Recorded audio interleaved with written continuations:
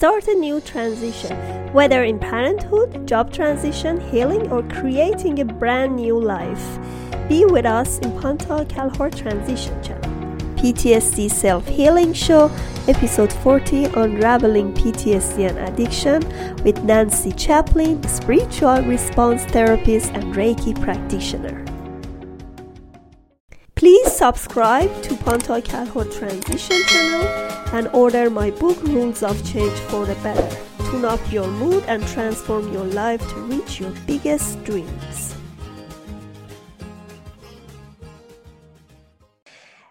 It's not really easy to confront the fear of losing a child and how you can recover from that trauma. There are lots of nice people here that help you go through this as they already gone through this trauma themselves. And here I have Nancy, is known as exponential joy, for she truly has learned to live an exponentially joyful life. Joy is her life. She is the founder and CEO of Exponential Joy. Nancy is a spiritual response therapist, Reiki practitioner, aromatherapist, and light worker. She uses the many modalities of healing to help clear and balance your energies. Her purpose and passion are to help as many people as possible through her Make Your Magic Happen webinar series and guided meditation CD, which she will talk about it later. And she also have a very interesting story, and I just want her to talk about it herself. Welcome to my show, Nancy. I'm so happy to have you here. You know, I'm so excited. I woke up this morning and I immediately began talking in my head as though I was talking to you. So it's like we've been talking all day already, and I really enjoy that. Exponential Joy began in 2011, and it began shortly after my daughter Emily Joy was killed in a boating accident. She was killed on August 26th of 2011. Her 10 years of life came to an end when the Sea-Doo that my son was driving with her was hit by a boat. Emily was killed instantly, and Jarrett suffered massive concussion, smashed patella. His shoulder was ripped wide open. There was shrapnel from the accident inside of that. They gave him so much medication that if they would have given him any more, he would have gone into a coma. So it was a real challenge to be able to navigate Jarrett through that. And, you know, it was the massive, overwhelming trauma of this tragedy that was the catalyst to help me deal with the PTSD and stress of a really traumatic life. It propelled me into adrenal fatigue, a series of migraines, one of which lasted for 45 days. And I had those migraines for 7 years. And that, I mean, the physical body, I'm now recovering from an ovarian cyst. So the doctor's monitoring that, and, we're praying for the best results with that as well. I'm always very, very hopeful. I never, ever even will speak of the possibility of and go down that rabbit hole. I just won't. The list of my trauma is like a shopping list from hell. And even listing it now, as we'll do in this, it sounds so awful, but the work lasts for years, and the journey to recovering your joy is a road less traveled. It truly is. Not everybody is willing to do that. Yeah, I can see your spirit and the joy of helping other people. That's amazing.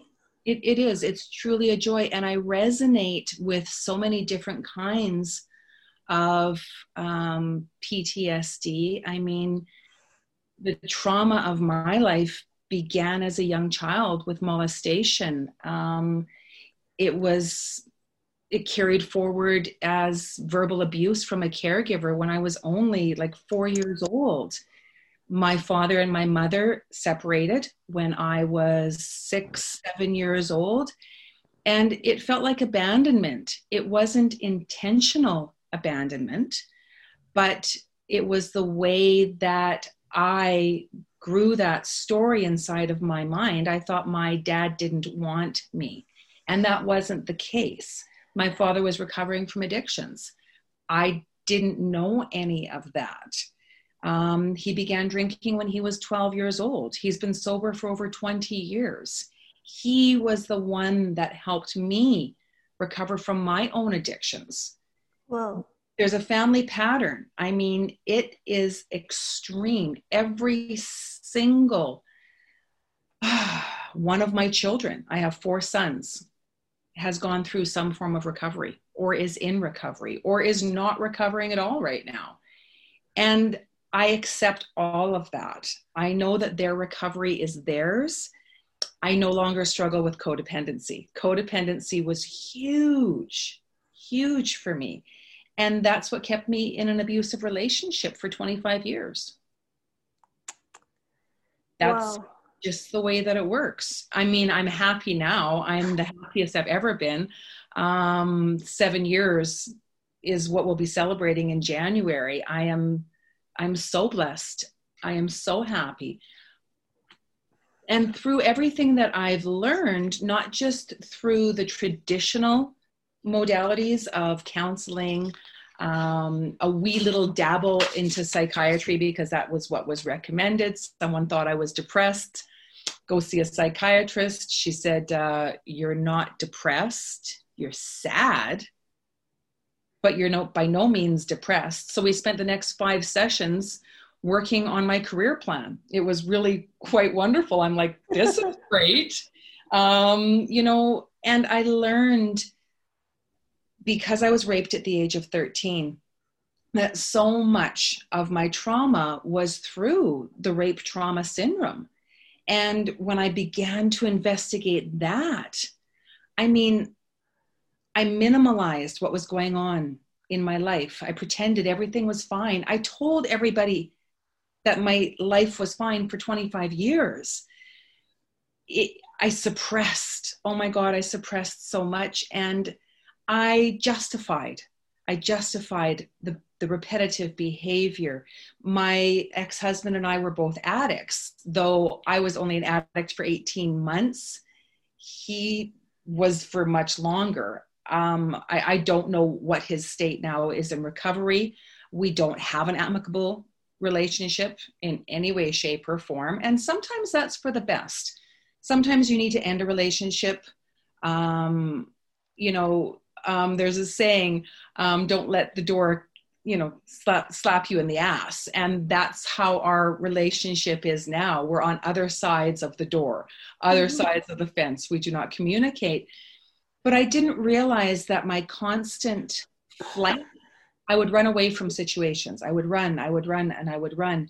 And I didn't know that that was because of the trauma from when I was 13 years old. So your addiction started after the death of your child, or earlier? Gosh, no.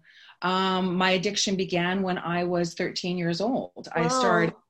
I started like many addicts do. I smoked a joint with my friends. And then 2, and then 3. My first boyfriend was a drug addict. Not a drug addict, I repeat, a drug dealer. Whoops. What a life. So I guess it was a bit of both. He smoked a lot of marijuana. I haven't spoken to him for a long time. That marriage ended because I was pregnant with twins and I lost them. I lost them in the second trimester of pregnancy.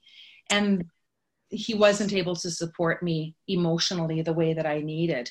I was very successful in my career, and he accused me of sleeping with the boss to get promotions. So that didn't work. My addiction grew with my second marriage. I wanted companionship. So he used cocaine. I used cocaine. He used crack. Wow. I used crack. My crack addiction was only for 18 months. Only. I mean, it was severe. And I remember the day that my son was with his grandmother. I call her Oma because of my German descent. So he was with my mother.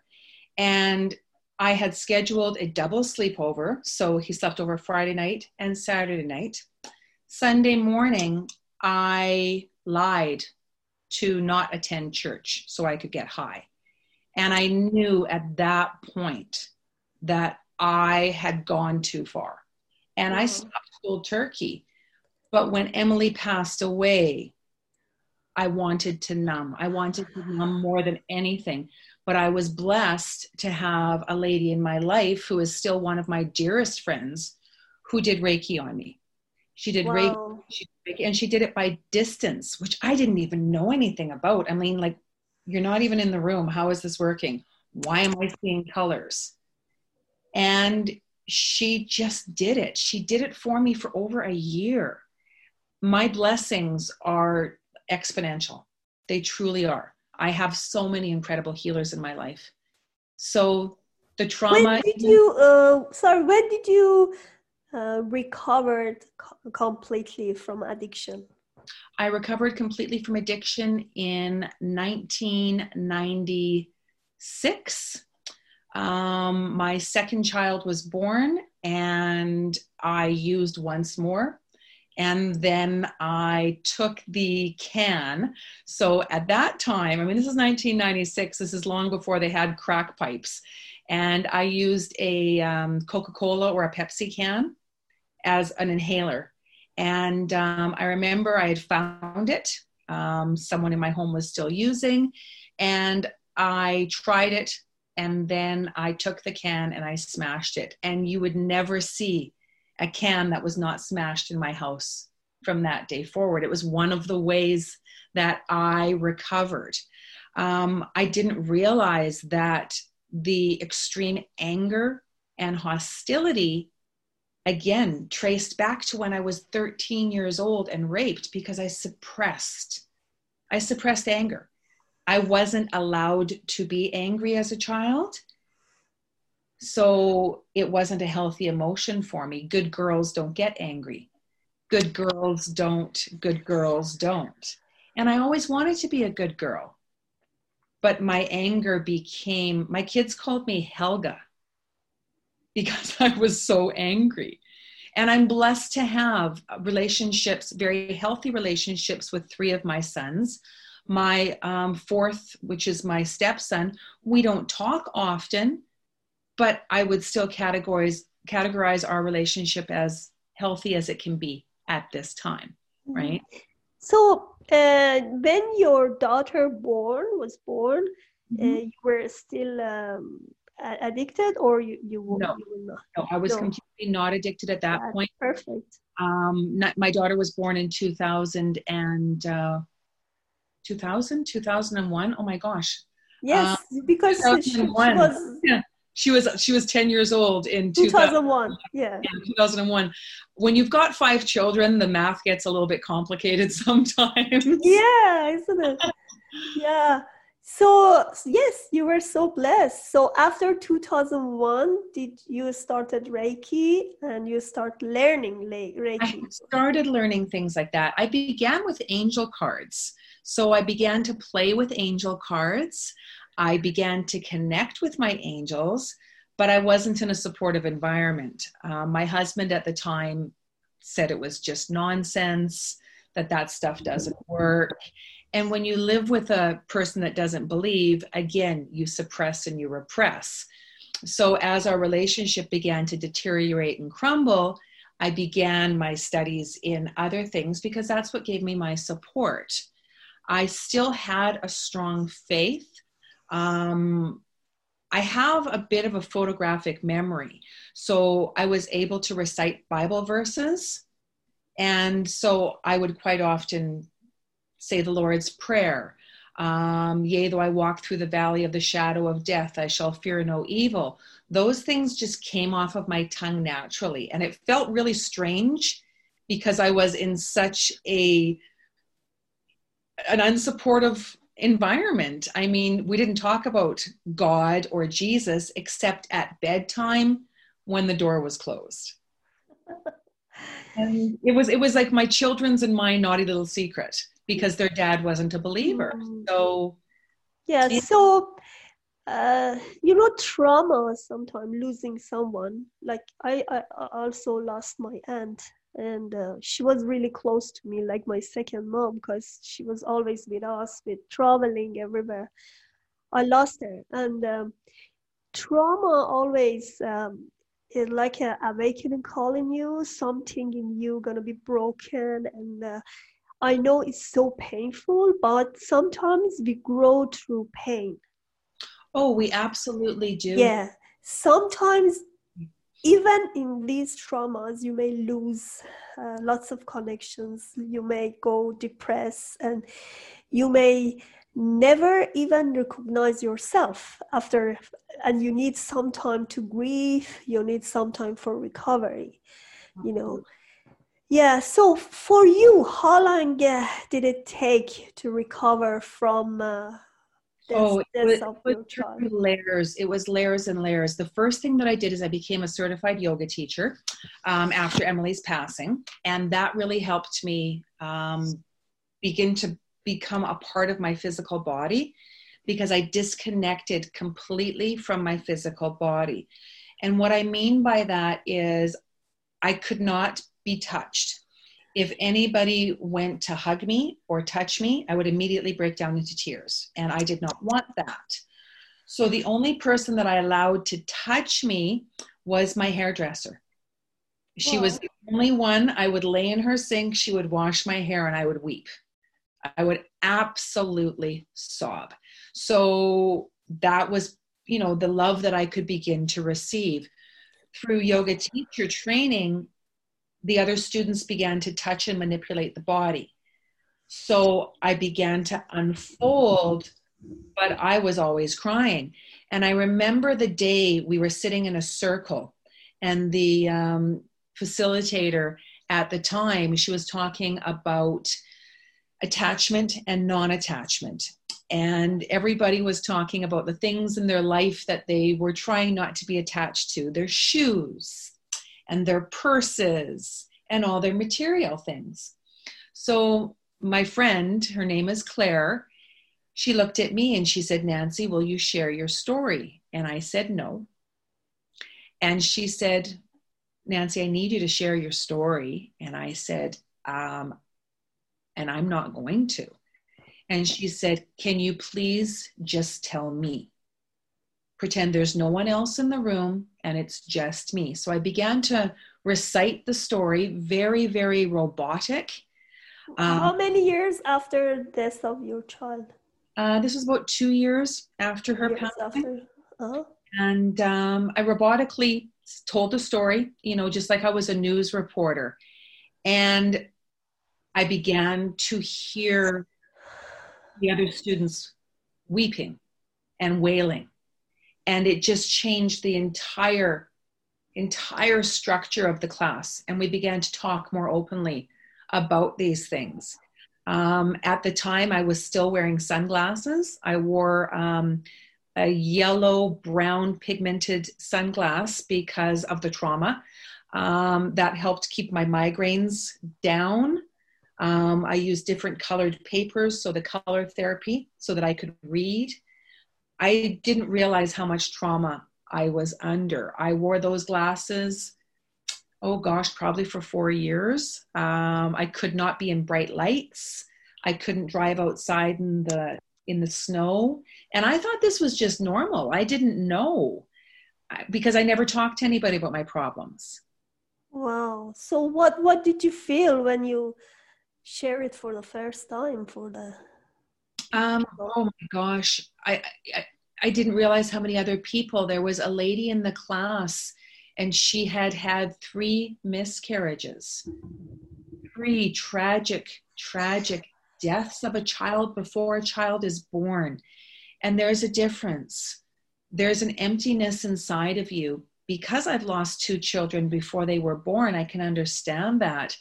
I didn't know how to even articulate that, because how can you celebrate the potential birth of a child? And we became such a tight-knit group of friends. I still have friends from that group. It's my family circle is very large, and I'm not talking about my tight family circle. I'm talking about my extended family circle. And I still do yoga. I still do yoga almost every day. Sometimes I can't go forward into a forward bend, depending upon my migraines. But I'll still do, I'm able to adapt my own vinyasa. I'm so very blessed. And I practice all the other limbs. I mean, there's 7 limbs in yoga. The physical practice is just one. There's so much more. Meditation, I do every day. That's perfect. So what do you do when you confront with triggers?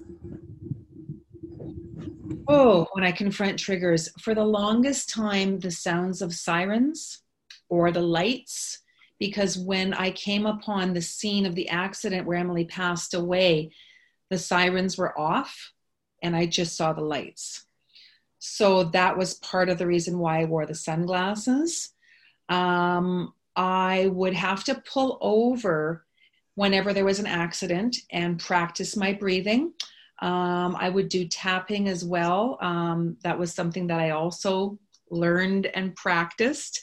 So I would tap on my trigger points. I would tap on my hand and go around and through. And I would pound on my chest. I would pound and pound and pound as the tears would stream down my face. And I had to calm myself down so that I could drive, but nobody knew this. I didn't speak of it. I was still very, very private. And it wasn't until I began to use Bach remedies that that began to ease, because the Bach remedies helped me with my anger. What is this? I never heard it. Bach remedies are flower essences. Oh, so yeah, I see the one you shared. Yeah, they've been around since 1920. Mm-hmm. And so I began to use them. I used them for about, 18 months to 2 years before I began to certify in that. So I certified in that. I created a binder of spreadsheets so that I could help people understand the different flower essences that worked with the different soul imprints that we have, because we come into this world with imprints. So one of my imprints was addiction. One of my imprints was abuse. One of my imprints was molestation. One of my imprints was abandonment and betrayal. I mean, I had a lot of imprints. So I needed to fully understand this. I've always been a very, very logical mind person. And that was part of my problem. I was operating too much from my left masculine brain and not enough from my right feminine brain. So I work on both. I'm extremely articulate and extremely knowledgeable, but that I use maybe 10% when I help people. That's just for my own research. So I can help them with their questionnaires, so I can help them with their journaling exercises, so I can help them with their coloring. So hang on. These are they methods you use for helping them? Can you slowly talk about them? Certainly. The Bach remedies, there's 38 flower essences, and each one vibrates at a different emotional level. So for example, when it comes to fear, there's fear of known things, which is mimulus, fear of unknown things, which is aspen. So quite often when people are suffering from nightmares, they may be suffering from a nightmare of something that they know, that they can label. They're afraid of cats, they're afraid of dogs, they're afraid of losing someone that they love. But sometimes we have those night terrors that we don't even know anything about. That may be aspen. It may also be one of the chestnuts, because we may have anxiety for others. That's a fear. And there's 7 sections that we go through. So quite often people will take Rescue Remedy when there's a trauma. Many people are familiar with Rescue Remedy. And Rescue Remedy has 5 flowers in it. Star of Bethlehem, which is for trauma. Impatience, which is for impatience. Because when we go through trauma, we quite often become impatient. Yes. We quite often daydream. Clematis is for daydreaming.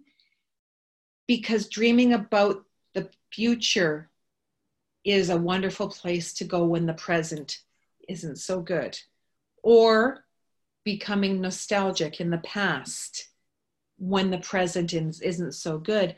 And Bach remedies just help level everything out for a month until you're done with them. You take 4 drops 4 times a day of the custom blend. And then within 3 to 4 weeks, we look at the formulation. And my clients pick their own formulation. We go through a series of questions. I don't tell them what they should do. I help them understand their own emotions. You also said about something about journaling as well. Do you ask them to do journaling? Because I used to do journaling for my own PTSD as well. Yes, lots and lots of journaling. And then I invite them to burn their journals. Following the moon cycles, they can either burn them or drown them, which is flushing them down the toilet. They can tear them, because sometimes we'll stay in the past for too long. We'll stay in that angry vibration for too long, and we have to let that go and send it up. Send it up to whatever that is for each person, whether that be a reflection of God, whether that be a reflection of Allah, Buddha, Krishna, the Great Gazoo. I mean, whatever you need it to be. I call it whatever you believe it. So what do you do the first time you see your client lose her child? I know it's not really easy, to be honest. I know it needs some recovery. You cannot go and treat somebody in first place. Yes. No, I simply allow them to share. When I work with someone who has lost a child, they have 45 minutes of my uninterrupted time to tell me about what's going on in their lives. 45 minutes. That's it. And I am very cautious about the words that I say, because when people would say to me, "I'm sorry about your loss," that was an incredible trigger for me, because you lose your backpack, you retrace your steps, and you find your backpack. Yeah. When it's a child, when it's someone that you love, you can't trace your step backwards and find them. I'm sorry. That's one that doesn't help. And sometimes it aggravates people. Yes. So I'm here to listen. I simply listen. Behind me is Ganesh. He has 2 big ears. We have 2 ears and 1 mouth. Mm-hmm. We have 2 ears and 1 mouth. And then I offer suggestions. In that 45 minutes, I simply offer suggestions. I sell nothing. I suggest essential oils that they can possibly use. I suggest trigger points that they can use, because I'm also certifying. I've got a couple exams to write, and I'm certified in reflexology. So I will suggest areas on their hands or their ears where they can put the essential oils. I simply suggest. Mm-hmm. We don't always get that free time with somebody. There's more and more grief counselors that are offering that free time. But because I work with both grief and addiction, they quite often go hand in hand, because we use something to numb, whether that be food, whether that be social media disconnection. It can be disconnection. Yes. there's so many forms of disconnection. Addiction's a big word, and not many of us like to say, hi, my name is Nancy and I'm an addict. That doesn't resonate with everybody. Not everybody accepts the 12 steps because not everybody is Christ faith. So what do you do if someone doesn't believe in Christ? Exactly. You have to come at it with a different angle, and I didn't resonate with Jesus after my daughter was taken from me. I blamed him. I wouldn't speak to him. I refused anything that had to do with Jesus. And that lasted probably for 2 years. I had some areas on me where I had potential skin cancer. So my doctor removed about 9 spots, and one of them came back potential. So there was a second cut taken. The second cut came back irregular as well. When he took the third cut and it became terribly, terribly infected, and it was on my groin area, I remember dropping to my knees in prayer. Please, I cannot have my children go through this. I was willing to go through cancer, but I did not want my children to have to go through that. And I remember going to bed and waking up the next morning and getting a phone call from my doctor. It's important that you come in. Whew. So I went in and he said, I'm sorry to have caused you any concern. Everything is fine. Wow, that's a miracle. And it truly was a miracle. It truly was a miracle. It was 2 weeks later that my husband told me that he loved me, but he wasn't in love with me. So I got another hit right then and there. But I knew at that time that I was fine, with or without a marriage, with or without a home. Exactly. I like that. That's it. No, the problem with addiction, I was not addicted, so I can't really describe it. But some people are addicted to certain amount of food or specific like drink, whatever. Yes. I'm not. Like it's easy for me to just program my brain to say, okay, I'm not gonna take this. Like I love coffee. I couldn't, like coffee brings addiction, isn't it? I'm drinking coffee right now. A smell of coffee, like I went crazy. My son gave me this cup. Yeah. Oh, that's amazing. So, but then I said, okay, let's say if I want to have my baby, because I had lots of struggling with having the baby, then I have to cut it. Yes. And I said, okay, whenever I try to remember how the smell of coffee is or how I love it, then I said, no, I don't like it. I don't want to have it. So I try to program something in my brain and just replace something else that I really love it. So I definitely quit everything, even tea, coffee, whatever coffee was. That is strength. Wow, good for you. Very difficult in the beginning, but then easy to, I could really used to it. But I think as you said, you're right. The first thing is believing in yourself. Mm-hmm. So if you believe in yourself, you don't need to be addicted to somebody else to calm you down.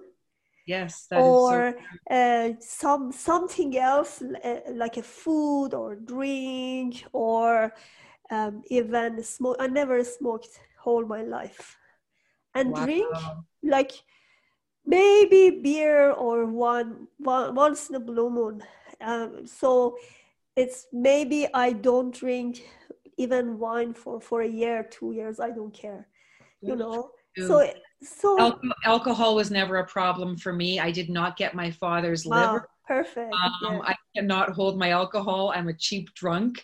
So a couple glasses of wine and I'm all giggles.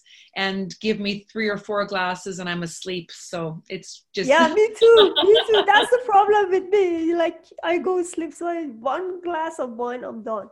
yeah. And you know what? I think that that's one thing that's very important for people to understand is that when we recover from one addiction, it will possibly bring up more than one addiction and a tremendous amount of guilt.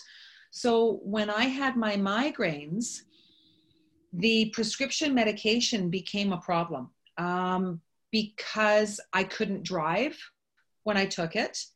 I was on a series of 5 different medications depending upon. So I remember going to my doctor. I went in there one morning without an appointment, and I sat in the waiting room until I could get in. And the receptionist was so kind. She's like, something's not good. And I'm like, something's really bad and I'll wait here. She's like, okay, it may be a little wait. And I said, I've got all day. I'm not going anywhere. And so it was about 2 hours before I could get in. And I went in and I said to my doctor, I said, I need a prescription for medical marijuana. And he said to me, I'm surprised you didn't ask before. But there was a certain shame for me because I knew that I had smoked so much before. So I went, and this is long before marijuana was legal in Canada. And I went and I was prescribed tinctures. So I took an equal amount of indica and an equal amount of sativa.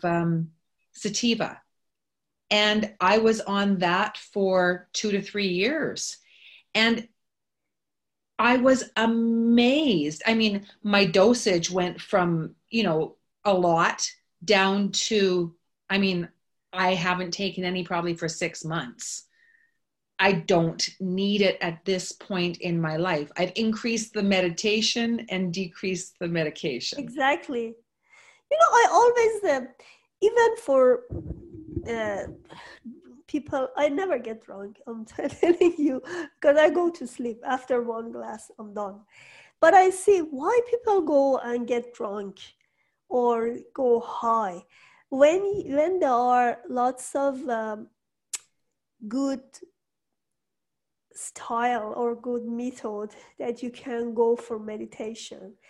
Why do you do this? Like I used to socially acceptable. Drinking is socially acceptable. Yes. Oh, I like it. You're right. Because it's acceptable. Because what happened when you are drunk? What happened to your brain? You don't feel your surrounding. That's correct. That's why you feel that okay, I'm good, I feel great. But I found this exact relaxation when I do meditation for like 30 minutes, 15 minutes. You go and relax the whole body and done. You go to very deep sleep. Many amazing forms of meditation. Why do you need I can't really judge for people. They have their own justification why they use it, why they take alcohol, or why they take smoking. Yeah. But whenever I feel like I have asthma already, so smoking, I know if I smoke. No. But smoking and meditation go hand in hand. So what happens? Smoking, I understand that addiction. So what happens is when you take a drag off of a cigarette. Oh. I see. You're breath in, breath out. Right? Yeah. Same thing. Same with cocaine. Wow. And a practiced cocaine user can inhale from one nostril, and then go to the other side. That's when you do 2 rails. You know what I mean? And that's where I say I am so blessed with my addictions because I can understand that. Mm-hmm. I've never used meth. I've never used heroin. But I've had so many people in my life that have, that I understand. You know, heroin is like having a warm blanket wrapped around you and the whole world just disappears. Yeah, that's what they need. Like they're gonna be disconnected from their traumas, their Yeah. problems. Most of the time, there are lots of abusive relationship they had from childhood, or their mind created this. I know a lot of people, they Absolutely. are living in a luxury house, they have a good family, they have, I mean, as we see, it looks good. Yeah. But inside, there are lots of broken tissues, broken So things. much. And lost years. I have a young man who's a client. He's almost 30, and he lost an entire year of his memory from when he was 13 to 14 years old, partially because of using drugs, partially from running away from home, partially from living in poverty. He literally, for 1 year of his life, lived on Ichiban noodles, Kraft dinner, and granola bars. That's what he had for a year of his life. That's bad. So, oh, it's terrible. So what he's doing now is going back to that year and watching movies to try and remember what was going on in his mind during that time. He's one of my most favorite clients because, I mean, we're talking someone that was addicted to so many forms of street drugs, addicted to alcohol, had a huge flight response, who is now sober. He's been sober for 90 days. He drinks Prohibition beer, so non-alcoholic beer. And he's like, you know what? It doesn't taste that bad. But you know, it's interesting. I know about the addiction. When again they come back with the triggers, all the PTSD traumas they already had, they may return to that addiction again. Absolutely. The year that he lost was a year that there was so much abuse from a parent in his life. There was an incredible amount of abuse, physical abuse, emotional abuse, financial abuse. I mean, he was 13 years old, and one of his parents would not give him any money while the other one snuck him money. I mean, the guilt of both, because the guilt of accepting money from one parent, you know, while the other parent isn't. So he felt like he was taking money that he shouldn't have been taking because it was from the parent that didn't have the same finances that the other parent had. You know, but he's worked through so much. I mean, he's got a long way to go. But I mean, like I said, late 20s, he's still got another, I always say you got another 80 years to go. You know, the best thing in addiction is having the great support. Yes. If you are lucky enough to have this support, as they can only listen to what you're going. That's all. Yeah. And then sometimes they don't like to listen to advices. They had enough.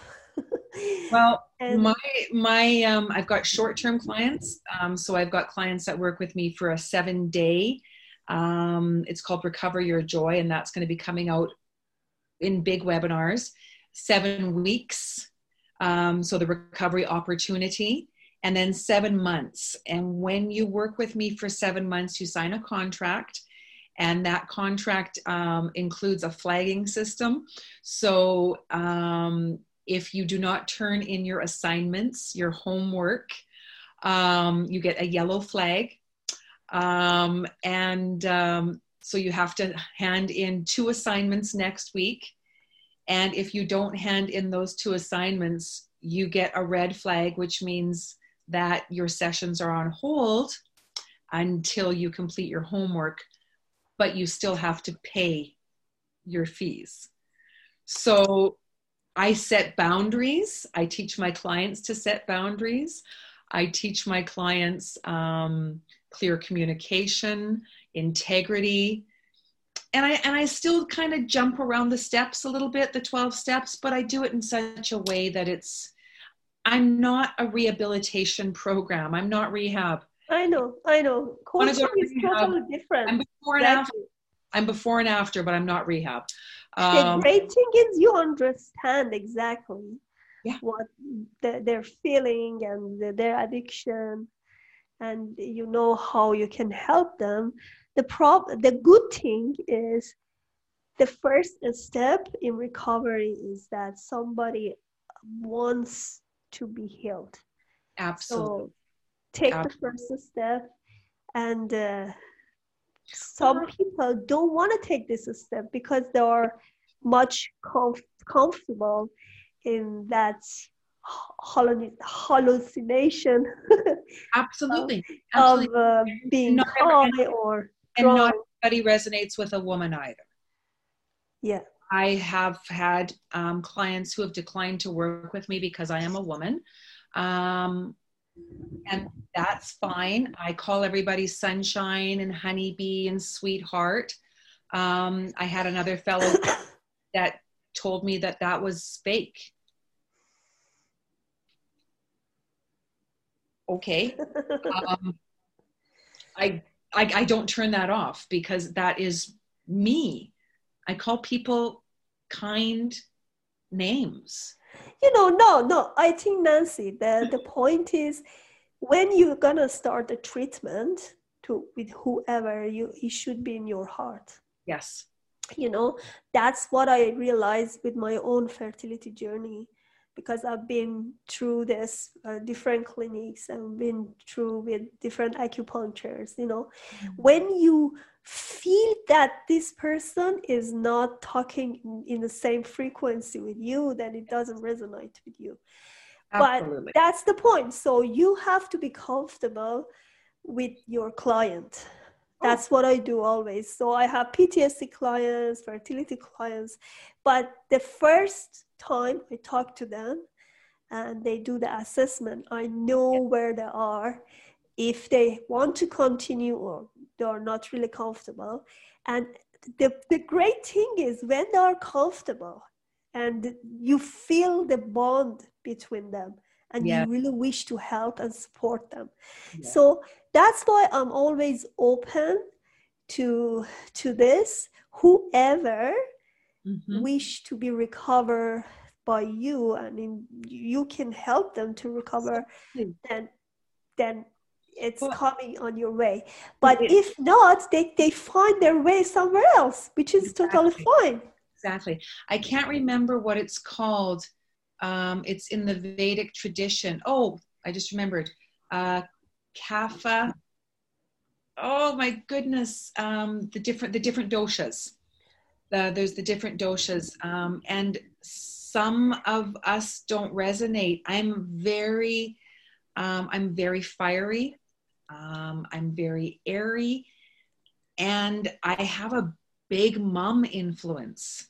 I'm not your mother. I've got enough children. I'm not taking any more on, but I do have that motherly tone at times. I can't get off. I'm a mom. Nancy, do you have, for last words, do you have, do you have any program or anything you're going to recommend to my audience? Well, through the Healing Circle, I'm going to be doing 25 days of exponential joy beginning on December 1st. I'm going to be interviewing 25 different people. I haven't picked everybody yet. And I will be speaking of 25 essential oils, 25 crystals, as well as the 25 gifts. So this one should go live before December 1st. Oh yes. So if you don't know anything about the Healing Circle, go to the Healing Circle. No, I mean this video should go live before December 1st. Yes, it will. It will most definitely. And then I have my meditation CD, which is called One Spirit in Joy. Mm-hmm. Beautiful. It's a guided Do you think PTSD is recoverable? I think that PTSD is completely recoverable in different layers. I see. Different layers. It's like peeling back an onion, and so many people talk about that. It's not an easy recovery. You need to be consistent.